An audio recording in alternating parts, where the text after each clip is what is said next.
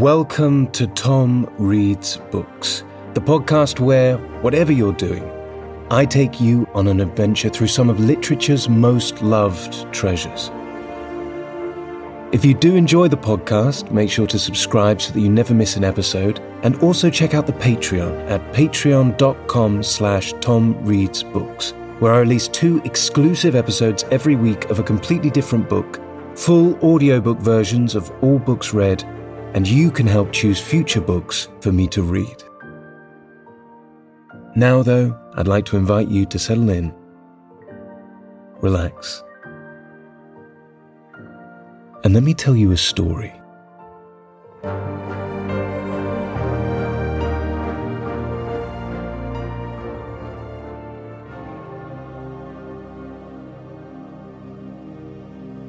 Wuthering Heights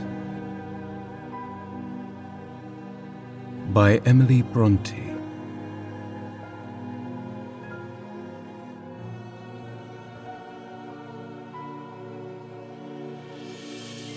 Chapter 5.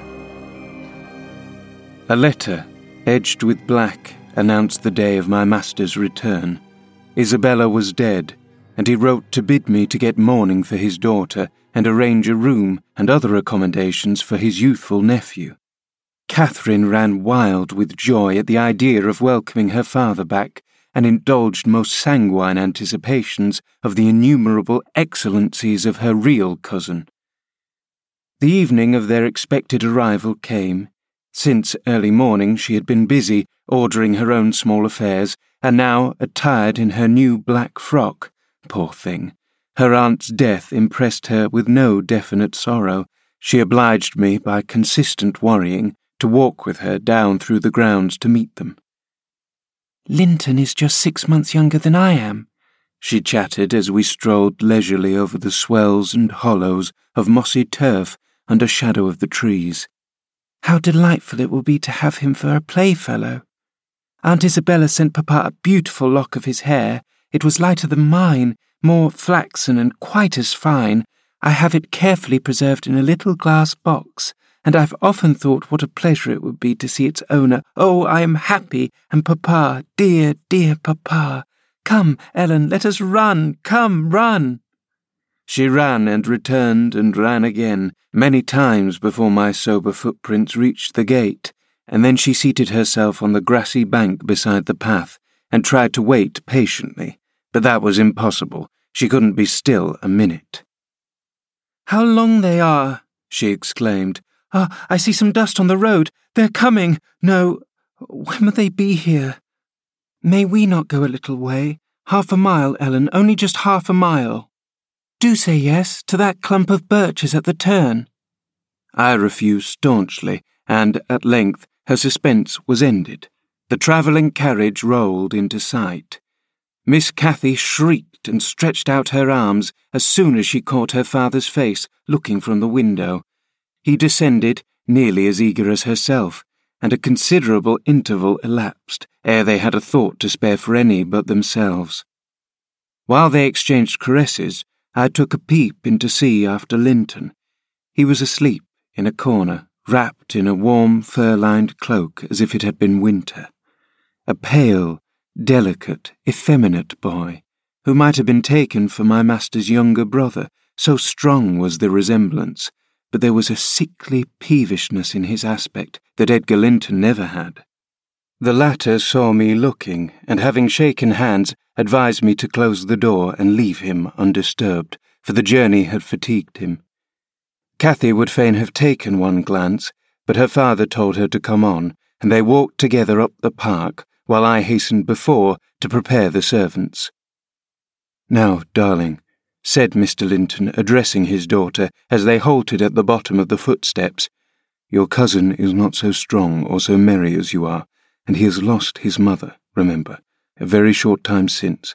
Therefore don't expect him to play and run about with you directly, and don't harass him much by talking. Let him be quiet this evening, at least. Will you?" "Yes, yes, Papa," answered Catherine. "But I do want to see him, and he hasn't once looked out." The carriage stopped, and the sleeper, being roused, was lifted to the ground by his uncle. "This is your cousin Cathy, Linton," he said, putting their little hands together. "She's fond of you already, and mind you don't grieve her by crying tonight. Try to be cheerful now. The travelling is at an end, and you have nothing to do but rest and amuse yourself as you please." "Let me go to bed, then," answered the boy, shrinking from Catherine's salute, and he put his fingers to his eyes to remove incipient tears. "Come, there's a good child," I whispered, leading him in. "You'll make her weep too. See how sorry she is for you." I do not know whether it was sorrow for him, but his cousin put on as sad a countenance as himself, and returned to her father. All three entered and mounted to the library, where tea was laid ready. I proceeded to remove Linton's cap and mantle and place him on a chair by the table, but he was no sooner seated than he began to cry afresh. My master inquired what was the matter. "I can't sit on a chair," sobbed the boy. "Go to the sofa, then, and Ellen shall bring you some tea," answered his uncle patiently. He had been greatly tried during the journey, I felt convinced by his fretful, ailing charge. Linton slowly trailing himself off and laying down, Cathy carried a footstool and her cup to his side. At first she sat silent, but that could not last. She had resolved to make a pet of her little cousin, as she would have him to be, and she commenced stroking his curls and kissing his cheek and offering him tea in her saucer like a baby. This pleased him, for he was not much better. He dried his eyes and lightened into a faint smile. "Oh, he'll do very well," said the master to me after watching them a minute. "Very well, if we can keep him, Ellen. The company of a child of his own age will instill new spirit into him soon, and by wishing for strength he'll gain it." "Aye, if we can keep him," I mused to myself, and saw misgivings came over me that there was slight hope of that. And then, I thought, however will that weakling live at Wuthering Heights between his father and Harriton? What playmates and instructors they'll be! Our doubts were presently decided, even earlier than I expected. I had just taken the children upstairs after tea was finished and seen Linton asleep. He would not suffer me to leave him till that was the case. I had come down and was standing by the table in the hall, lighting a bedroom candle for Mr. Edgar, when a maid stepped out of the kitchen and informed me that Mr. Heathcliff's servant, Joseph, was at the door and wished to speak with the master. "I shall ask him what he wants first," I said in considerable trepidation. A very unlikely hour to be troubling people, and the instant they have returned from a long journey, I don't think the master can see him. Joseph had advanced through the kitchen as I uttered these words, and now presented himself in the hall. He was donned in his Sunday garments, with his most sanctimonious and sourest face, and holding his hat in one hand and his stick in the other, he proceeded to clean his shoes on the mat. "Good evening, Joseph," I said coldly. "What business brings you here tonight?" "Is Master Linton home to speak to?" he answered, waving me disdainfully aside. "Mr. Linton is going to bed. Unless you have something particular to say, I'm sure he won't hear it now," I continued. "You had better sit down in there and entrust your message to me." "Which is his room?" pursued the fellow, surveying the range of closed doors. I perceived he was bent on refusing my mediation, so very reluctantly I went up to the library and announced the unseasonable visitor, advertising that he should be dismissed till next day. Mr. Linton had no time to empower me to do so, for he mounted close at my heels and, pushing into the apartment, planted himself at the far side of the table, with his two fists clapped on the head of his stick, and began in an elevated tone, as if anticipating opposition. "Heathcliff has sent me for his lad, and I mustn't go back without him." Edgar Linton was silent a minute. An expression of exceeding sorrow overcast his features. He would have pitied the child on his own account, but recalling Isabella's hopes and fears and anxious wishes for her son, and her commendations of him to his care, he grieved bitterly at the prospect of yielding him up, and searched in his heart how it might be avoided. No plan offered itself. The very exhibition of any desire to keep him would have rendered the claimant more peremptory. There was nothing left but to resign him. However, he was not going to rouse him from his sleep.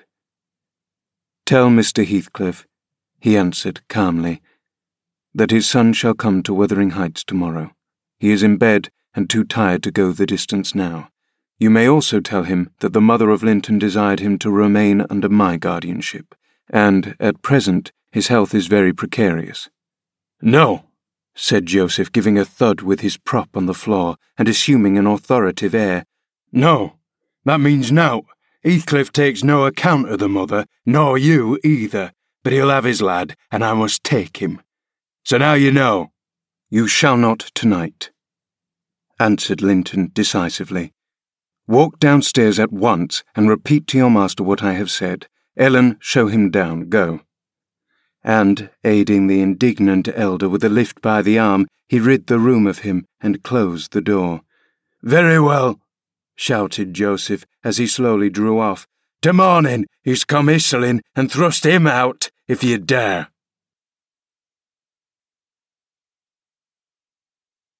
Chapter 6. To obviate the danger of this threat being fulfilled, Mr. Linton commissioned me to take the boy home early, on Catherine's pony, and, said he, "As we shall now have no influence over his destiny, good or bad, you must say nothing of where he has gone to my daughter. She cannot associate with him hereafter, and it is better for her to remain in ignorance of his proximity, lest she should be restless and anxious to visit the Heights. Merely tell her his father sent for him suddenly, and he has been obliged to leave us." Linton was very reluctant to be roused from his bed at 5 o'clock, and astonished to be informed that he must prepare for further travelling. But I softened off the matter by stating that he was going to spend some time with his father, Mr. Heathcliff, who wished to see him so much he did not like to deter the pleasure till he should recover from his late journey. "My father?" he cried in strange perplexity. "Mamma never told me I had a father. Where does he live? I'd rather stay with Uncle." "He lives a little distance from the Grange," I replied, "just beyond those hills, not so far. But you may walk over here when you get hearty, and you should be glad to go home and to see him. You must try to love him, as you did your mother, and then he will love you." "But why have I not heard of him before?" asked Linton. "Why didn't Mamma and he live together, as other people do?" "He had business to keep him in the north," I answered, "and your mother's health required her to reside in the south." "And why didn't Mamma speak to me about him?" persevered the child. "She often talked of Uncle, and I learnt to love him long ago. How am I to love Papa? I don't know him." "Oh, all children love their parents," I said. "Your mother, perhaps, thought you would want to be with him if she mentioned him too often.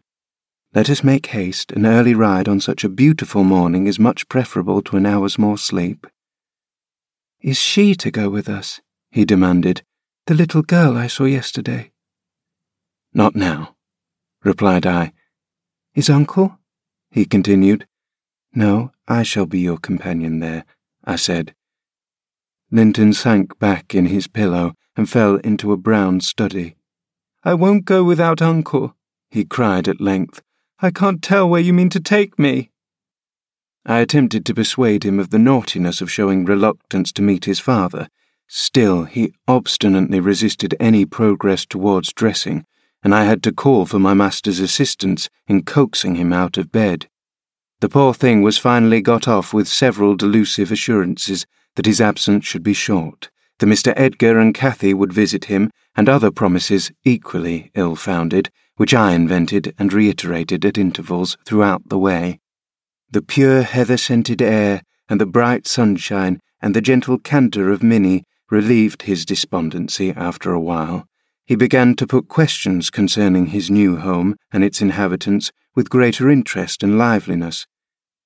"Is Wuthering Heights as pleasant a place as Thrushcross Grange?" he inquired, turning to take a last glance into the valley, whence a light mist mounted and formed fleecy cloud on the skirts of the blue.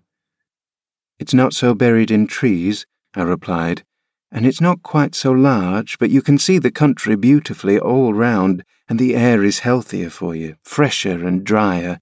You will perhaps think the building old and dark at first, though it is a respectable house, the next best in the neighbourhood, and you will have such nice rambles on the moors. Harriton Earnshaw, that is Miss Cathy's other cousin, and so yours in a manner, will show you all the sweetest spots, and you can bring a book in fine weather and make a green hollow your study, and now and then your uncle may join you in a walk. He does frequently walk out on the hills." "And what is my father like?" he asked. "Is he as young and handsome as Uncle?" "He's as young," said I, "but he has black hair and eyes and looks sterner, and he is taller and bigger altogether. He'll not seem to you so gentle and kind at first, perhaps, because it's not his way. Still, mind you be frank and cordial with him, and naturally he'll be fonder of you than any uncle, for you are his own." "Black hair and eyes," mused Linton. "I can't fancy him. Then I am not like him, am I?" "Not much," I answered. Not a morsel, I thought, surveying with regret the white complexion and slim frame of my companion, and his large, languid eyes. His mother's eyes, save that, unless a morbid touchiness kindled them a moment, they had not a vestige of her sparkling spirit. "How strange that he should never come to see Mamma and me," he murmured. "Has he ever seen me? If he have, I must have been a baby. I remember not a single thing about him." "Why, Master Linton," said I, 300 miles is a great distance, and 10 years seem very different in length to a grown-up person compared with what they do to you. It is probable Mr. Heathcliff proposed going from summer to summer, but never found a convenient opportunity, and now it is too late. Don't trouble him with questions on the subject. It will disturb him for no good." The boy was fully occupied with his own cogitations for the remainder of the ride, till we halted before the farmhouse garden gate. I watched to catch his impressions in his countenance. He surveyed the carved front and low-browed lattices, and straggling gooseberry bushes, and crooked firs, and solemn intentness, and then shook his head. His private feelings entirely disapproved of the exterior of his new abode, but he had sense to postpone complaining. There might be compensation within. Before he dismounted, I went and opened the door. It was 6:30. The family had just finished breakfast. The servant was clearing and wiping down the table. Joseph stood by his master's chair telling some tale concerning a lame horse, and Harriton was preparing for the hayfield. "Hello, Nelly," cried Mr. Heathcliff when he saw me. "I feared I should have to come down and fetch my property myself. You've brought it, have you? Let us see what we can make of it." He got up and strode to the door. Harriton and Joseph followed in gaping curiosity. Poor Linton ran a frightened eye over the faces of the three. "Surely," said Joseph after a grave inspection, "he's swapped with your master, and yon's his lass." Heathcliff, having stared his son into an ague of confusion, uttered a scornful laugh. "God, what a beauty! What a lovely, charming thing!" he exclaimed. "Haven't they reared it on snails and sour milk, Nelly? Oh, damn my soul! But that's worse than I expected, and the devil knows I was not sanguine." I bid the trembling and bewildered child get down and enter. He did not thoroughly comprehend the meaning of his father's speech, or whether it was intended for him. Indeed, he was not yet certain that the grim, sneering stranger was his father. But he clung to me with growing trepidation, and on Mr. Heathcliff's taking a seat and bidding him come hither, he hid his face on my shoulder and wept. "Tut, tut," said Heathcliff, stretching out a hand and dragging him roughly between his knees, and then holding up his head by the chin. "None of that nonsense. We're not going to hurt thee, Linton. Isn't that thy name? Thou art thy mother's child entirely. Where is my share in thee, puling chicken?" He took off the boy's cap and pushed back his thick flaxen curls, felt his slender arms and his small fingers, during which examination Linton ceased crying and lifted his great blue eyes to inspect the inspector. "Do you know me?" asked Heathcliff, having satisfied himself that the limbs were all equally frail and feeble. "No," said Linton with a gaze of vacant fear. "You have heard of me, I dare say." "No," he replied again. No? What a shame of your mother never to waken your filial regard for me. You are my son, then, I tell you, and your mother was a wicked slut to leave you in ignorance of the sort of father you possessed. Now, don't wince and colour up, though it is something to see that you have not white blood. Be a good lad, and I'll do for you. Nellie, if you be tired you may sit down, if not, get home again. I guess you'll report what you hear and see to the cipher at the Grange, and this thing won't be settled while you linger about it. Well, replied I hope you'll be kind to the boy, Mr. Heathcliff, or you'll not keep him long, and he's all you have akin in the wide world that you will ever know.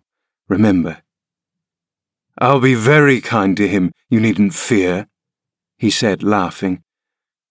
Only nobody else must be kind to him. I'm jealous of monopolizing his affection. And, to begin my kindness, Joseph, bring the lad some breakfast. Harriton, you infernal calf, be gone to your work. Yes, now, he added when they were departed, my son is prospective owner of your place, and I should not wish him to die till I was certain of being his successor. Besides, he is mine, and I want the triumph of seeing my descendant fairly lord of these estates. My child hiring their child to till their father's lands for wages. That is the sole consideration which can make me endure the wealth. I despise him for himself, and hate him for the memories he revives. But that consideration is sufficient. He is as safe with me, and shall be tended as carefully as your master tends his own. I have a room upstairs furnished for him in handsome style. I've engaged a tutor, also, to come 3 times a week, from 20 miles distance to teach him what he pleases to learn. I've ordered Harriton to obey him, and in fact I've arranged everything with a view to preserve the superior and the gentleman in him above his associates. I do regret, however, that he so little deserves the trouble. If I wished any blessing in the world, it was to find him a worthy object of pride, and I'm bitterly disappointed with the whey-faced, whining wretch. While he was speaking, Joseph returned, bearing a basin of milk porridge, and placed it before Linton. He stirred round the homely mess with a look of aversion, and affirmed he could not eat it. I saw the old manservant shared largely in his master's scorn of the child, though he was compelled to retain the sentiment in his heart, because Heathcliff plainly meant his underlings to hold him in honour. "Cannot eat it?" repeated he, peering in Linton's face, and subduing his voice to a whisper for fear of being overheard. For Master Harriton never ate out else when he were a little un, and what were good enough for him is good enough for you, I's rather think. "I shan't eat it," answered Linton snappishly. "Take it away." Joseph snatched up the food indignantly and brought it to us. "Is there aught ails the victuals?" he asked, thrusting the tray under Heathcliff's nose. "What should ail them?" he said. "Why," answered Joseph, "that dainty chap says he cannot eat them, but I suppose it's to be expected. His mother was just the same. We were almost too dirty to sow the corn for making her bread." "Don't mention his mother to me," said the master angrily. "Get him something that he can eat, that's all. What is his usual food, Nellie?" I suggested boiled milk or tea, and the housekeeper received instructions to prepare some. Come, I reflected, his father's selfishness may contribute to his comfort. He perceives his delicate constitution and the necessity of treating him tolerably. I'll console Mr. Edgar by acquainting him with the turn Heathcliff's humour has taken. Having no excuse for lingering longer, I slipped out, while Linton was engaged in timidly rebuffing the advances of a friendly sheepdog. But he was too much on the alert to be cheated. As I closed the door, I heard a cry and a frantic repetition of the words, "Don't leave me! I'll not stay here! I'll not stay here!" Then the latch was raised and fell. They did not suffer him to come forth. I mounted Minnie and urged her to a trot, and so my brief guardianship ended.